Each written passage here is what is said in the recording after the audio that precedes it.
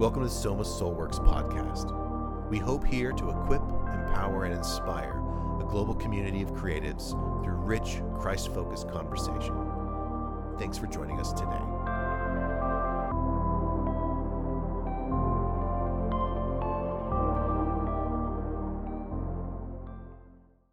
Hello and welcome to the Soma Soulworks podcast.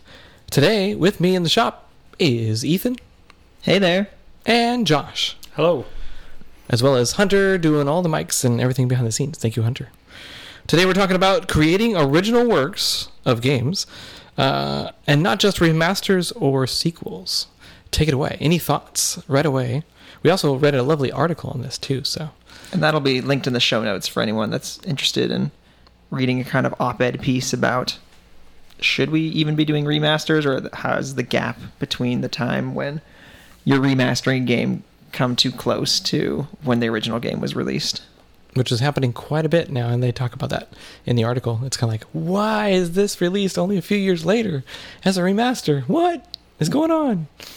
Yeah, I don't know. Did you guys agree with the premise that, you know, the time in between when the original game was released and when we're remastering it and getting on people's nostalgia, trying to buy into people's nostalgia, has that gap become too short? Ooh. Do you think so?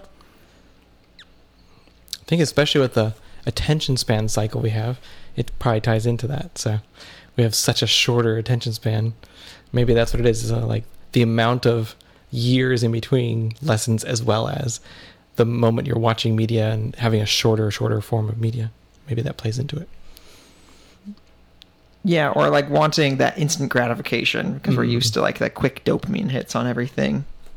I think about when I was a kid and I would watch, like in the early days of YouTube, so more like middle school, high school, really. But in middle school and high school, I would watch these YouTubers that would do retro game retrospectives, I guess. They would talk about these games for the NES and systems that were really early on like that.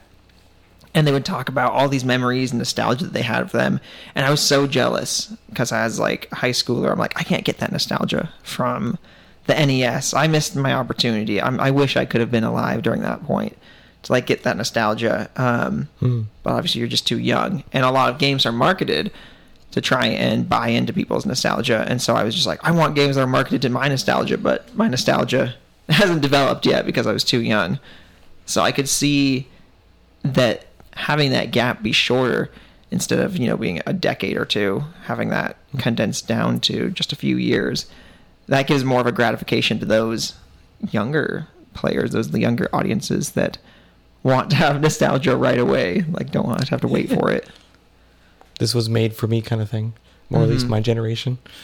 I also just wonder, there's a general notion that culture is moving faster than it has, with internet being a big influence on that. You know, you can send your ideas so much farther, so much faster that it becomes necessary. Well, I mean, what ends up happening is you'll have lots of impulses on you that will affect you. So the way you think can change much more rapidly than before. And so like what was new becomes old much faster as a result of that.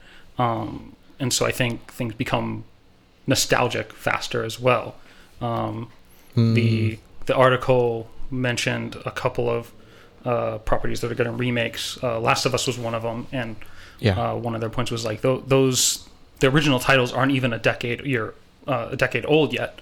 And I wonder if it's like, well, that's not that things are considered old before a decade is up now. I mean, oh, go ahead, Neil. No, just one thought real quick was the fact that even a decade is actually really, the technology does change fast. So like, if you just look at the visual side, sure, I can understand. Hey, we want to brush it up. They're not going to touch up much else because it's such a really well-made game. But some of the other ones that are remastered are much older, and so they have to redo a lot of mechanics and other things too, besides the art. So, yeah, that's a super interesting idea because I think whether you're talking about games or cultural trends in general, maybe shifts how quickly things age in a way. Because if you think of, I don't know, I can remember people talking about meme culture for example, and how that's like super fast moving. And so, you could have some meme that's relevant for a month, maybe even less. Yep. And then within 6 months after, you're like, oh, that's so old. Like, why are you referencing that? Wow, that's really old content. And I've heard people talk about that. And that could be, like Josh was saying, that's just like the super condensing of that amount of time when something that is old or something new becomes old. But with video games, in the way that Neil was talking about, a decade from 2001 to 2011, that's a huge jump in video game technology. Yeah, and video game visuals specifically. Technology, but just specifically visuals were like way different. Like you're looking at like Super Mario 64 kind of visuals, or like GameCube type visuals, all the way up to stuff that's like put out at the end of the Xbox 360. Well, during Xbox 360 era. And that's like a massive jump in the way that visuals are received on the engines. But if you think of maybe like 2030 to 2040, I bet you the jump is not going to be nearly as large. Even the jump from 2020 to 2030, I doubt is going to be that much shockingly different because of the visual fidelity that we've reached now. There's not a whole lot of leeway for where we can go. Yeah, it might be different tech, but the visual like traditional, like, hey, this looks photoreal, we're already there. So it's, how do you go more than we're photoreal? Getting close. Yeah, we're getting really close. There's still some room to expand, but I don't expect it will grow with the leaps and bounds that it did before. Yeah, and so maybe that would slow down. You would start to see the way in which things that are new become old. Maybe it depends on the time. So 2001 to 2011, if we're just using visuals as an example, 2001 to 2011, like that decade, is things that are new become old really fast. Things quickly become obsolete. But this upcoming decade, 2020 to 2023, maybe things become obsolete less quickly because visuals don't keep up. Yeah, it's interesting with the nostalgia side too. The besides the visuals and such, there how much changes in the actual systems and the gameplay and storyline adjustments, things like that. I wonder if that's going to be different too. So remakes are all over the place for how much they change and adjust. So that's interesting. Let's move on to one other area, which is like the originality of new content versus the remake culture that's happening right now, which is across the board in all media. Any thoughts on the differences and disparities between that and what we as a culture think of, everything's a remake? Well, I suppose I would contend with the idea that everything is a remake. I think there are still new things coming out. Remakes probably, like, they would actually, no, I'm fairly confident they take up a higher percentage of the releases as compared to before, but part of that might just be a result of the fact that there is a greater backlog than there was before to remake. Absolutely. Like if you had such a goal as to make sure that every game had like a modern iteration, it is like necessarily out of that you will end up with a situation where you will have to dedicate more and more resources towards maintaining the old as that backlog builds up. And every game has its fans, so it's just a matter of when for a lot of them. Yeah, I think that's a great point. Every game has its fans. Every game or game series wants to see another has a fan base that wants to see another installment. And so, like Josh said, it's not exponential necessarily, but the rate at which you have to keep up with the amount of remakes you're making, or not even just remakes, but remakes, sequels, remasters, whatever, like that number is ever increasing because you have every game that's been made before plus everything new that's coming out will now generate a new fan base to want a new sequel. It's interesting to think of those two areas, and then the library we have of greats.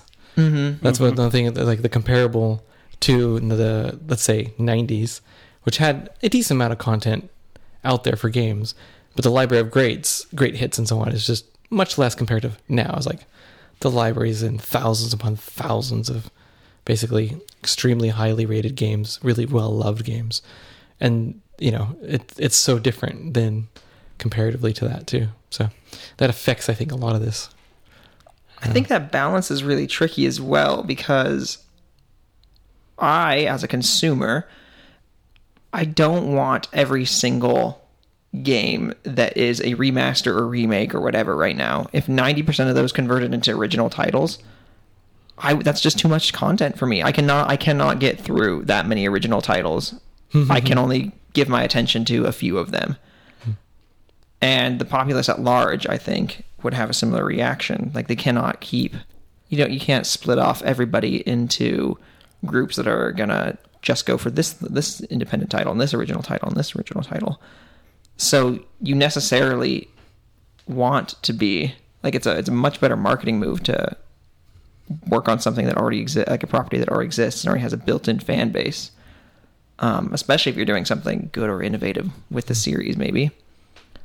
But you have to walk that line, because otherwise you just quickly turn into where the movie industry is at these days, which I think the film industry is a much, much more dire situation as far as rehashing old stuff goes than the video game industry is.